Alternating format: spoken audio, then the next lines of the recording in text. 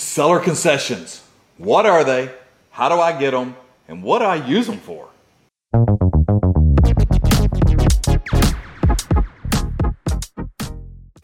Hey friends, thanks for joining us. It's time for another ToddCast. Today we're going to talk about seller concessions. I know what you're thinking. What in the heck are seller concessions? Seller concessions are really called third-party concessions. And that's when anyone who's related or involved in the transaction gives towards your closing cost. As a buyer, that's a great thing. It's always good to get someone else to pay for your stuff, right? Kind of like moms and dads. That's always good too. They pay for a lot of stuff. So seller concessions, for the last 2 or 3 years, they were almost non-existent. Why is that? Well, let's think about it. Homes were selling super fast for top dollar. Sellers had no problems getting their homes sold. They had 37 offers on every house they listed. There was no reason to offer seller concessions. There was no reason for them to give up one dime, much less 2 or 3% of the sales price. They didn't have to, so they didn't do it. Well, there's good and bad news to all this. The bad news is rates have gone up a little bit. We all know that. Just watch the news, but not for long. It'll depress you. But rates have gone up just a little bit, which means homes aren't selling quite as quickly as they used to. Which means sellers are having to offer seller concessions or are willing to offer seller concessions to help get their homes sold. Now, it's great. We're in an environment where we can get seller concessions. But what do we do with them? How do we best use them? There's several trains of thought on this, and it really depends on your situation. So we're going to kind of go through a couple of different options that we see a lot of our buyers doing right now in this environment. That's right. People buying homes today are getting the seller to pay part of their closing cost or help them with their rate. They're getting money from the sellers to better their situation. So here's how you can use them. In most cases, let's just use 3%. That's the max that anyone can contribute to your transaction if you're putting minimum down. So 3%, just for simple numbers, if you have a $100,000 house, that's $3,000. If I told you I was going to give you $3,000 to better your situation in buying a home, what would you do with it? No, you can't buy a refrigerator. Not an option. But what you can do is use it to pay some of your closing cost or your prepaids, that escrow account that we've talked about in another episode. You can use that $3,000 to help fund that maybe. But I think right now in this environment, one of the things that most are using it for, and I think makes the most sense, what if we use those funds to buy down your interest rate? So, yes, rates are a little higher right now and sellers are willing to give us some money to get their house sold. What if we use what they gave us to buy down that rate? And I know what you're thinking. Well, Todd, how much can $3,000 really buy a rate down?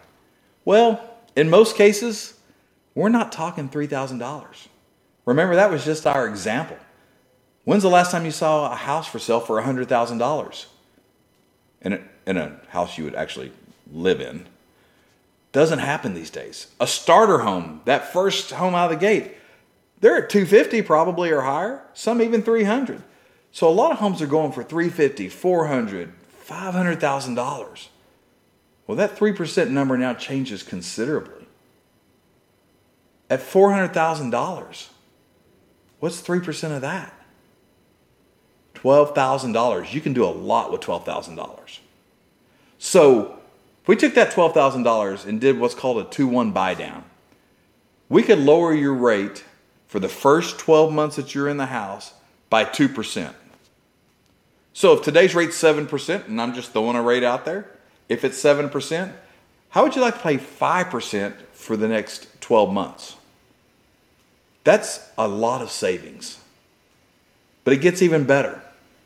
On month 13, it goes to 6%. So you're still not at the market of when you closed. You get another 12 months at 6%. So you still get a savings. And then At the end of the 2-year period, when year 3 starts, you go to 7%. And you're like, well, Todd, that sounds great, but I'm only buying it down for 2 years? I'm using all that money for 2 years? Yes, but you are making your money back easily by paying less in interest. Also, what's going to happen in the next couple of years, do you think? If you look at the 30-year average of rates, you look at the market, listen to the experts, what are they all saying? At some point, this market is going to relax. So let's say 12 months into this, you've been paying only 5% interest rate, and the market relaxes, and you could refinance the whole thing now for 5%. You're like, well, now I just lost that money that I set aside to buy the rate down. No. We use it to lower your payoff so you still get credit for it. No harm, no foul. Seller concessions are a great thing. They can help you put yourself in a better position to buy a home and a better payment, at least for the short term, to help your family get started, get going, and see what this market does. Can I guarantee the market's coming down? No. Can I guarantee that your home's going to appreciate? I will say pretty close to it. Homes have appreciated even in a rising rate environment almost every time. Now the appreciation may be slower, but it's still appreciating. Homes hold value and actually make money. That's why when you look at these folks that invest in all kinds of things, part of their portfolio is real estate. It's not by chance. It's not by luck. It's because it's part of their play. And they know that real estate is stable. It's not going to have these huge ebbs and flows, at least here in Texas it's not. And it's a great place to build wealth. So seller concessions, they're your friend as a buyer. And okay, let me flip this over. Maybe this is a seller watching it. What does it mean to you? Well, let's say you listed your house at $350,000. But most of us, when we list our house, we understand, at least in this current market, that we're going to have to come off that price just a little bit. Maybe we come down to $340,000.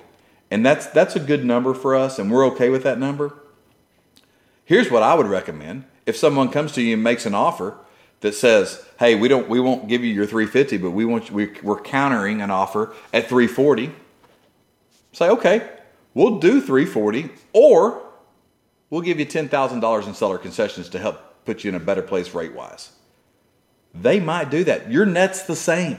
You're still just going to get your $340,000, which you were okay with when you priced at $350,000, knowing you're going to have to come down some. So it really hasn't cost you anything, but it's made your house more attractive. It's made puts buyers in a better position to make offers on your house because you're willing to help them. A perceived help, I understand, but help nonetheless. Seller concessions, they're your friend if you're a buyer. They're not even your enemy if you're a seller. Ask for them. Make sure your real estate agent knows to ask for them. And then let's talk best about how to use them. Whether it's just closing cost, whether it's buying the rate down, lots of options when you have free money. Thanks for joining us again on this week's ToddCast. If you haven't caught all of our episodes, please go back and watch them. A lot of great information, great content there for you if you're looking at buying or selling or refinancing. We all can learn things. This is a great place to get it in a really fast pace. We'll see you next time.